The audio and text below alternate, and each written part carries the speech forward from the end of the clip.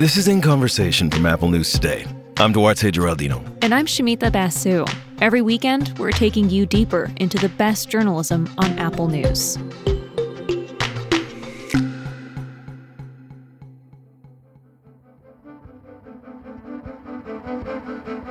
Over the past few weeks, the U.S. and other NATO member states have been clear. They will not directly intervene in the Russian invasion of Ukraine. We are not going to put U.S. troops in Ukraine to fight the Russians on the ground or in the air. We're not going to put British soldiers directly in conflict with Russian soldiers. That would lead to a war across Europe. No, NATO will not get involved militarily in Ukraine. Let me be clear. These are totally defensive moves on our part. We have no intention of fighting Russia. Meanwhile, the situation in Ukraine is becoming dire. In the past few days, Russian missiles have hit multiple civilian targets, including markets, homes, and a hospital. Ukrainian officials say some areas are running low on essential things like food and medicine. The UN estimates 1 million people have fled the country. Ukraine and Russia have agreed to temporary local ceasefires. This is going to allow civilians to evacuate and vital supplies to get around the country. Still, many Ukrainians are calling on the West to do more, to put boots on the ground or to declare a no-fly zone over Ukraine. On today's episode, you'll hear two conversations. One with Zack Beauchamp, a senior correspondent at Vox who covers global politics and foreign policy. He lays out the role that nuclear weapons are playing here. No responsible American policymaker could take the risk of the destruction of the American homeland and arguably the entire planet in order to stop the conflict in Ukraine. But we start with my conversation with Daria Kaleniuk. She's a Ukrainian activist and the executive director of Ukraine's Anti-Corruption Action Center. You might have heard her earlier this week in a video clip that went viral. She confronted British Prime Minister Boris Johnson at a press conference. She pleaded with him and other world leaders to do more. You're not coming to Kiev, Prime Minister. You're not coming to Lviv because you are afraid, because NATO is not willing to defend. Because NATO is afraid of World War III, but it is already started. And these are Ukrainian children who are there taking the hit. Daria recently fled Ukraine with her children. Right now she's in Poland. And she told Johnson about her family, friends, and colleagues back in Ukraine. I see that my family members, that my team members are saying that we are crying. We don't have where to run. This is what is happening, Prime Minister. Daria told me what she was feeling at that moment. I knew what will be the response. But I felt angry and I felt betrayed. When Boris Johnson was speaking at the press conference, I was getting text messages. People were sitting in places nearby Kyiv with two kids, asking me how to evacuate, and then they disappeared. And that is very surreal situation. And then Boris Johnson in Warsaw saying that Ukraine is strong, that Ukrainian people are defending themselves. Well, yeah, Ukrainian people are strong, but Ukrainian children don't deserve to die in bomb shelters. And in a couple of days, there will be no supply with food, no supply with medications, and there will be no supply with basic needs for people. They will be dying not because of the missiles, but they will be dying because there will be no possibility to satisfy basic human needs. What specifically are you asking of the world and of Western powers? I'm in Poland, where the air defense systems of NATO are being placed. Mm-hmm. They are placed all across the eastern flank of NATO, and they can provide the protection of our sky in Ukraine. They can hit Russian missiles. They are saying, well, we don't want to hit Russian troops, we don't want to hit Russian planes, but these missiles are over the territory of Ukraine, the sovereign nation, and the sovereign nation is begging help with hitting these missiles.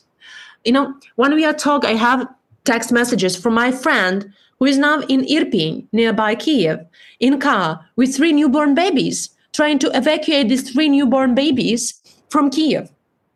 And it's just one of many, many examples what's actually happening on the ground. And so it is inhuman. It is non-Christian. It's against any humanity. And we are begging the West to protect our sky, to be able to evacuate these children. Is it too much we are asking for? The pushback from the West has been that declaring a no-fly zone over Ukraine would essentially amount to a declaration of war. Now, that move could trigger a nuclear response from Russia. What do you say to that when we talk about the risk of a nuclear event? Don't call it war. Call it helping to protect the sky for Ukraine in order to evacuate Ukrainian children and provide basic humanitarian assistance. I'm saying that the risk of nuclear event can happen any moment now when Russians are shooting their missiles. The most heavy fightings which are happening now in Ukraine are in Energodar, Zaporizhia region, which is near one of the largest nuclear power plants in Ukraine. And any second missile can hit that nuclear power plant. So it is immediate risk for NATO now and for the entire world. Less than 48 hours after we spoke, Russia's assault near that power plant caused a massive fire. Russia is now in control of Europe's largest nuclear power plant. International monitors have said, so far, there are no signs that radiation has leaked. Daria also wants the West to more aggressively crack down on Russian oligarchs. These are the wealthy people who have profited from their close ties to Russian President Vladimir Putin. Some of them have served at high levels in his government. Some of them have helped to finance his grip on power and global influence. Part of Daria's goal with the Anti-Corruption Center is holding these people accountable. And you can hear that in her exchange with Prime Minister Johnson. You're talking about more sanctions, Prime Minister, but Roman Abramovich is not sanctioned. He's in London. His children are not in the bombardments. His children are there in London. Putin's children are in Netherlands, in Germany, in mansions. Where are all these mansions seized?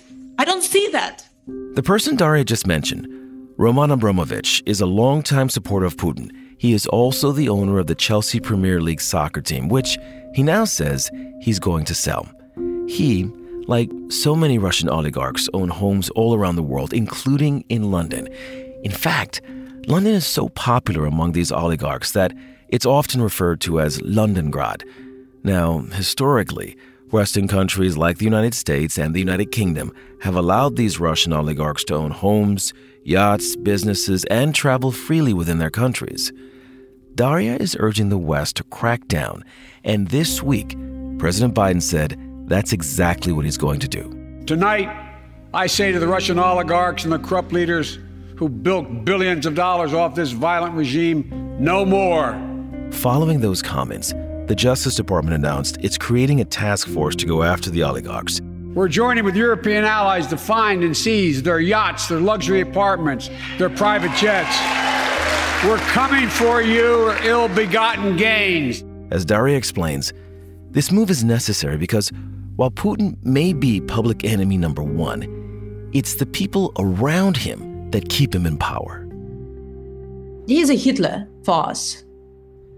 But there is a system surrounding him, very concrete people who are oligarchs, Putin minions, who created Putin and who allowed him to grow into Hitler. And these oligarchs, they have a network of operation at the West. They use Western shell companies. They invested tons of money, billions of money robbed from Russian people into luxurious mansions, yachts, private jets, and they are all in NATO member states.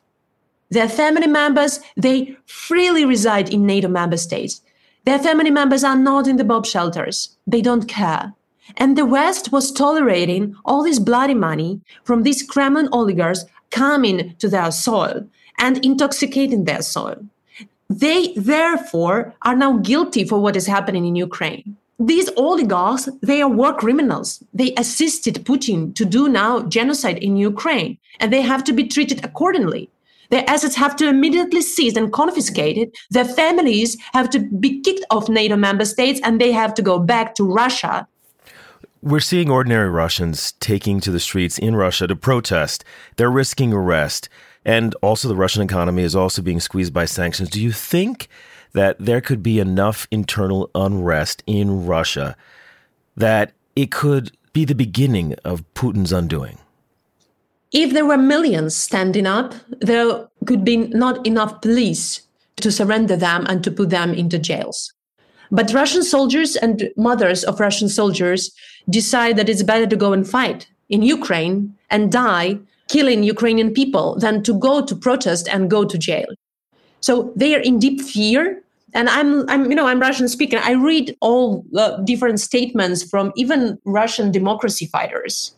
And they're saying, what can we do? We are helpless. We can't do anything with our Putin. And it's such a helplessness. And many of Russians, they look propaganda. They watch TV sponsored by Russian state, which is insane, which creates like a parallel reality for them. But there are much more Russians who understand what is happening, and they are not standing up. They will not stand up until they will see that they cannot get cash from their bank account and they cannot buy anything from their stores. And probably then they will try to stand up in millions. But it will take time. And Putin knows that. Therefore, he is now using heavy missiles in order to destroy as much as he can Ukraine and Ukrainians and paralyze us before Russians will wake up. Given the level of military aggression that we're seeing in Ukraine right now, do you think the West misjudged Putin? Absolutely. They were trying to use diplomacy to work with Putin. It's impossible to use diplomacy to work with Putin. The West was keeping doing businesses. The West was deeply caring of their own businesses, which had cooperation with Russians. But, at the moment when the West started to put forward business interests, then moral and humanity and basic values, the West became complicit and enabled this evil. Now we have to come back to the basic human senses and values of compassion and of the need to help of the person who is in need and of the country which is in need. The West is saying, well, we can't, we are afraid of World War III. But I want to say that the World III has already started, just not everybody realized that yet. What does the world look like if Putin wins? It is the end of democracy. It's a different world. Forget about rule of law. It ceased to exist at the moment when Russia started bombarding Ukraine. There will be no way to return democracy as an idea if Ukraine will fail. Other countries which are totalitarian, authoritarian regime will just follow Russians, and they will understand what is possible and what is feasible. Forget about free world. There will be more oppression. There will be more suffering. There will be more oppression of freedom of speech. There will be propaganda. Just imagine that entire world will turn into Orwell 1984, when we will not have possibility to receive information which is truthful information. It's very dangerous what's happening now in Ukraine for the entire world. And if you look on what principles America was built, it were the values and principles of humanity and compassion and the principle that you need to help to the person which is in desperate situation. And if this value will not be followed, if we will not receive what we are asking for, there will be more evil in the world and in America as well. Are you worried that your own personal safety could be at risk because you are so outspoken at this time, so close to the border? Comparatively to what my friends and team are having in Ukraine, I feel safe. And honestly, if I'm able to deliver my message to the Western world, to Western leaders, and it will be heard and the West will act, I don't care to die. Daria Kaleniuk is just one of many Ukrainian voices pleading for someone to do something to stop this war from escalating, to save Ukrainian lives. But so far, Western leaders are saying further intervention is just not possible. Zack Beauchamp covers global politics and foreign policy for Vox. I asked him to respond to Daria's concerns, but first, I wanted him to talk about Russia's threat of nuclear and how that threat is controlling the dynamics. Nuclear weapons, we are all sort of familiar with the basic way that they're supposed to work, right? Mutually assured destruction. It's that buzzword from the Cold War that means if one country uses nuclear weapons, the other one will be able to retaliate, and so nobody wants to have a nuclear war because it's impossible for anybody to win. So that is part of the reason why the US and other major international powers have not even really seriously considered any kind of intervention, direct intervention in the Ukraine war, because if the U.S. were to get into a shooting conflict with Russia, a direct one, it wouldn't necessarily escalate to nuclear conflict, but there's never been an open, large-scale conflict between the U.S. and Russia since the advent of nuclear weapons.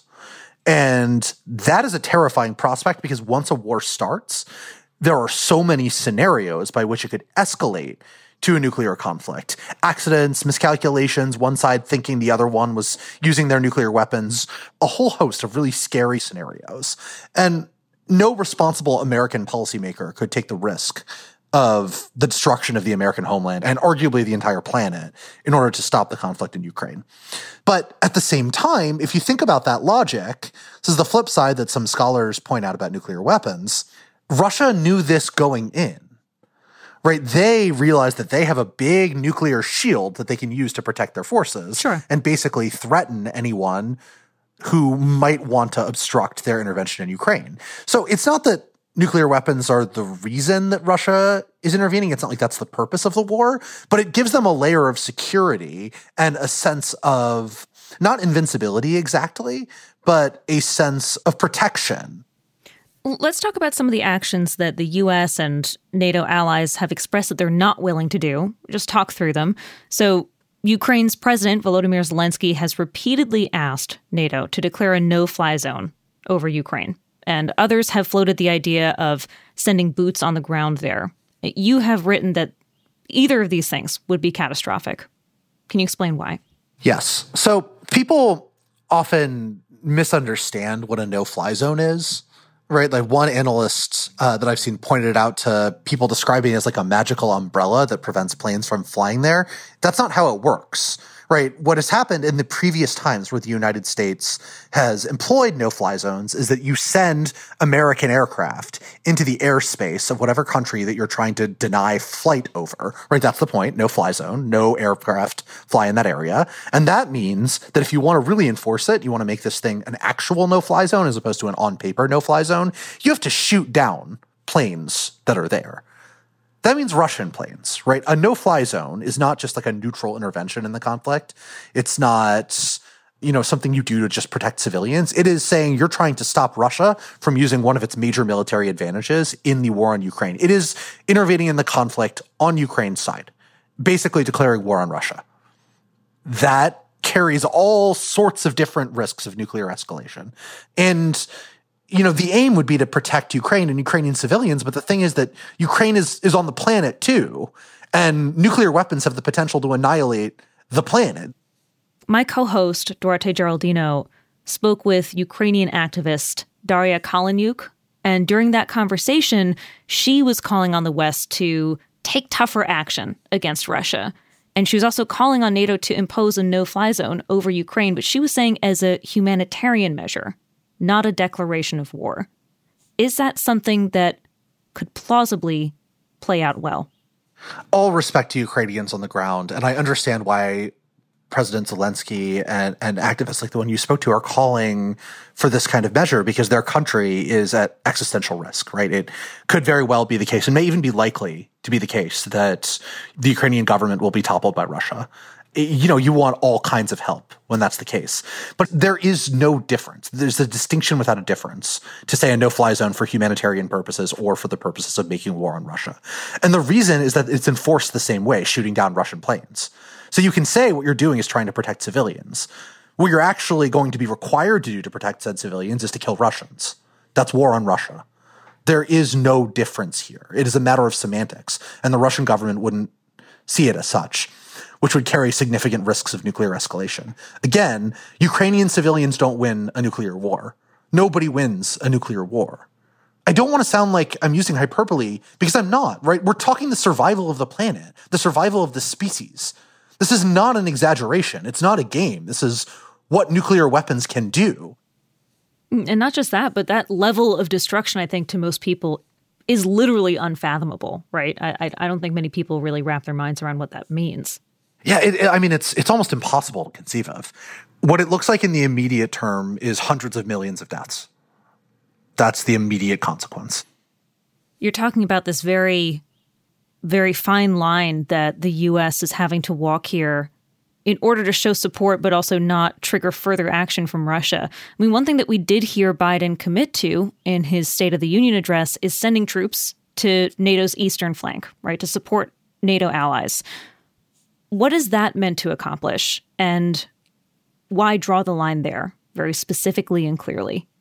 So I thought that was maybe the most notable part of the entire State of the Union, because what Biden is doing was a really smart thing that you do in a nuclear crisis called signaling.